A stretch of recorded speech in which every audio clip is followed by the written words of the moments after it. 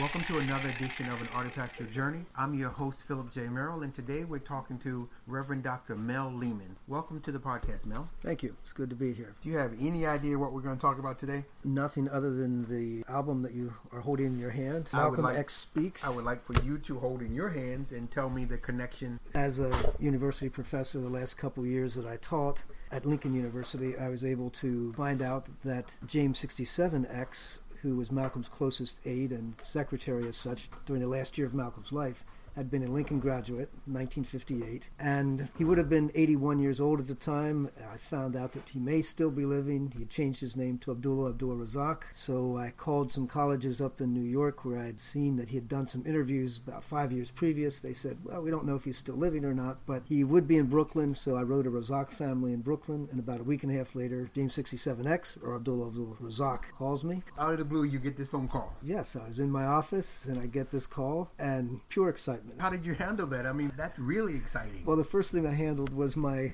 pen and pad and turned it on speakerphone and just left him talk. And he loved to talk, and he loved to talk about his experiences with Malcolm X. We developed a relationship which was, I don't know if he would call it a friendship or not, but we would talk for 45 minutes at a time on the phone. So would you say you bonded with him? Good word. Good word? Yeah, good word. You yes. bonded with him. We bonded, and we would talk over the phone. I would call him. He never answered the phone because he's still a little bit suspicious. After all these years? After all these years, Malcolm, according to him, was not killed. He was assassinated, and he still has this sense of people might be curious about who I am and that sort of thing. Can you slowly enunciate his name, because I'm having a hard time getting the correct... That's fair enough, sure. Thank you. Abdullah Abdul Razak. Okay, and when he was matriculating at Lincoln University in Oxford, Pennsylvania in the class of 1958, his name was... James Monroe Warden, as I recall. James Monroe Warden, but then Yes. his other alias becomes... James 67X, because when you joined the Nation of Islam at that point, they had the wisdom, Elijah Muhammad had the wisdom of saying, we protest our last name because many persons' last names, people of color, are actually the names that their slave masters gave them. Correct. Because when Reconstruction happened and they registered and so forth, they would say, well, what's your name? And they'd say, well, my name's John. Well, John who or Johnny who? And they'd say, well, I don't know. They never called me anything. Who is your master? Well, Johnson. So it was a real, I think, a very sly and powerful way of rejecting something that had been laid on them by white supremacy years ago. I agree. Now, did he have a problem that you were a Caucasian? No. We talked about that early on. We did. Because we knew that that was integral to integrity. I went up to interview him in Harlem on one of the occasions. You went to Harlem on more than one occasion? Yes, a couple occasions to interview him, as well as bringing him back to Lincoln. You brought him back to his old stomping ground. Yes. We were teasing each other on the phone one time, and he said, I'm getting pretty old, and I'm 81 years old. And I said, well, would you like to come back to your alma mater? He said, yeah, I think before I slip on that proverbial banana peel, I would like to come back. So, yes, we had him back for 3 days, and I scheduled interviews with newspapers, as well as classroom experiences, as well as evening things at Lincoln. Who was the president at the time at Lincoln? Ivory Nelson. Did you have a little sit-down with the president? I don't remember a particular sit-down with him. We did with other staff members as such. Eric Webb, we sat down with him. That was an interesting interview, mainly because as I watched, I didn't do much talking at that time, but that was one of the things that my students noticed when he came, that we had the kind of ability to just tell each other how we felt. When Eric asked him about how he felt about Christianity, I'm sitting across from them, and he looks at me and he says, you Christians had hundreds of years to get it right, And what did you do with your scriptures? Instead, you used it to tell us how wrong and evil and bad we were. And you expect me to somehow like your religion. And he would look at me, and all I could do was be there. Right. And realize that is a piece of who we are. And you had to accept that. Yes, sure. Absolutely. Well, he had told me, he said, Malcolm once told me, we walked the streets, and he would tell me these stories, but this was in walking the streets of in Harlem. In Harlem. Okay, I want to get it straight. Where are we talking about? Yes. But he told me at one point, he said, Malcolm said, until a black man can look in a white man's face and say what needs to be said and not have any fears about anything coming back negatively, until a white man can look in a black man's eyes and have the same experience, racism will never be solved. And somehow or another, Abdullah Abdul Razak, James 67X, and I silently made a covenant to have that integrity. And so it didn't matter that he looked at me like that, because he also said to me at one time, he said, I will trust anybody who is trustworthy, who is going to be honest, and it doesn't matter about the color of your skin. So I knew, although he was sort of a ruffian individual, he was honest and he wasn't going to pull any punches. In fact, I remember him talking about when Malcolm had been asked to leave as such, that the Nation of Islam, and Malcolm asked James 67 to stay with him. And one of the things that James 67X said was, I will stay with you as long as you never lie to me. And he said, you know, there's only two men that I've ever known that I completely trust. One is Malcolm X, and the other is a Jewish rabbi that he knew. Those were the two persons. And the more I read Malcolm X, the more I listened to his speeches. He could be brazen, but he was honest. And he had so much truth that needed to be heard. But sadly, the press very quickly vilified him. Yes. And so therefore, he was only someone to be put aside and looked at as a true rebel and a dangerous person. And, Right. And so look at this for a minute. This man is trusting you, Mel Lehman, professor at Lincoln, his alma mater. Who would have ever thought in the wildest dreams that a white professor at a historic black college and university gets a chance to bond with real look each other in the face and say whatever and come up with this magnificent relationship in the golden years of this powerful man's life. Yeah. Your life will never be the same because of that experience, will Absolutely not. It was never in my dreams, that's for sure. And what part of the campus was he in? Was he in Mary Dodd Brown Chapel? Where did you meet with him? I mean, when you were on the campus with him? Oh, the fun part was the first day I had gotten some of the people from the communications to put him in one of those golf carts and take kind of film, like the president rides around film here. him Okay, sure. as we went around and saw the school, because he Nice. hadn't been there for so many years. Was he walking with a cane? I mean, was he? No. But you just wanted him to be in the golf cart because Right. it was easy to transport him Sure. through the campus. Right.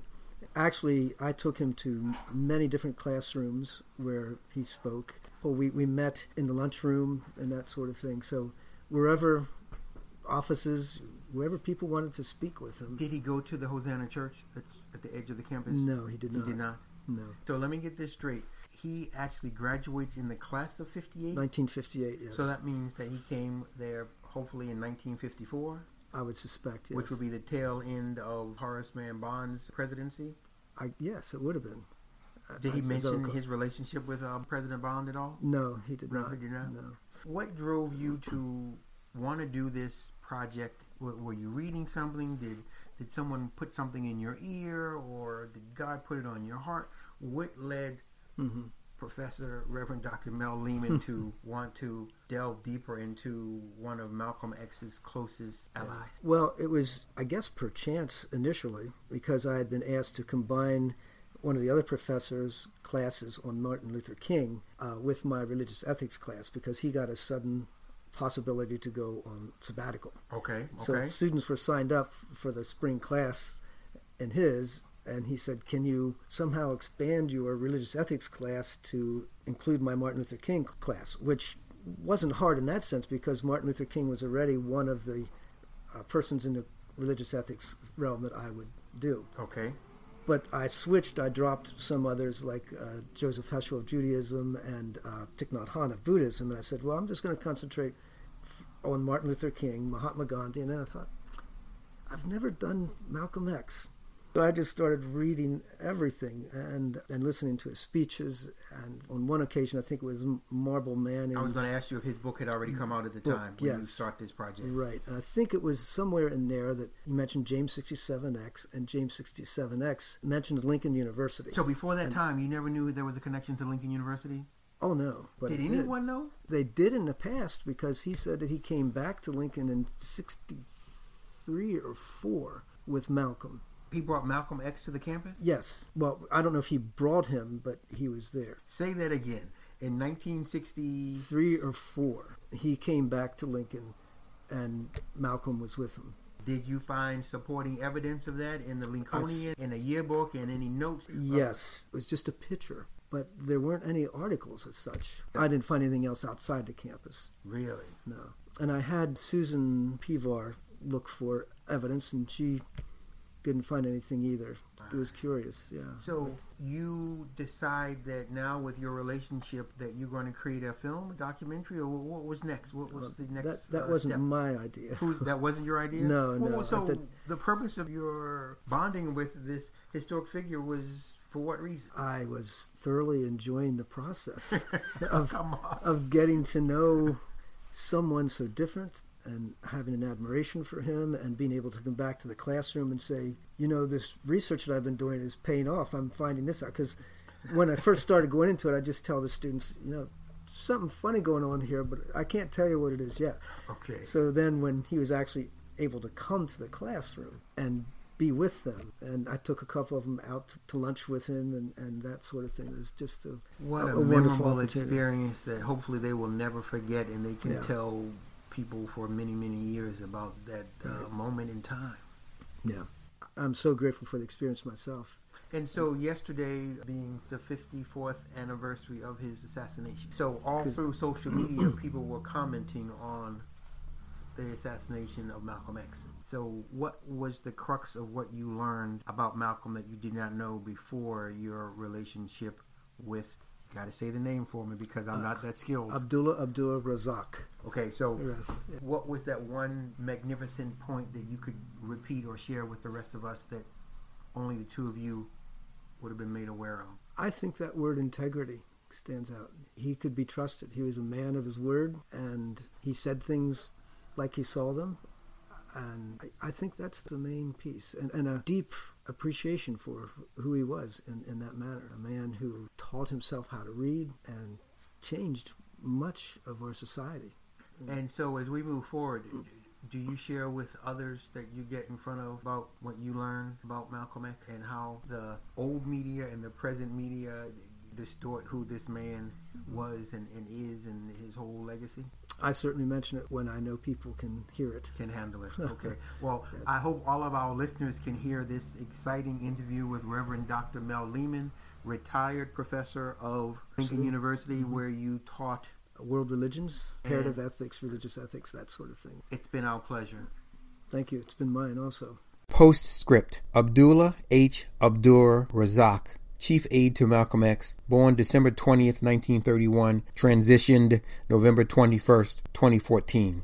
Born James Monroe King Warden on December 20th, 1931, Abdur Razak grew up in Harlem, where he graduated from the Bronx High School of Science with honors. He also graduated from Lincoln University with honors. He entered the Nation of Islam at Mosque No. 7 at 102 West 116th Street in New York City under Minister Malcolm X. As was the custom of all others who entered the Nation of Islam, he abandoned the surname of Warden as a vestige of chattel slavery and became the 67th James in Mosque No. 7. Subsequent to the schism between Malcolm X and the Nation of Islam, Malcolm formed the Muslim Mosque Incorporated and appointed Mr. Abdur Razak secretary of the organization as well as captain of the men.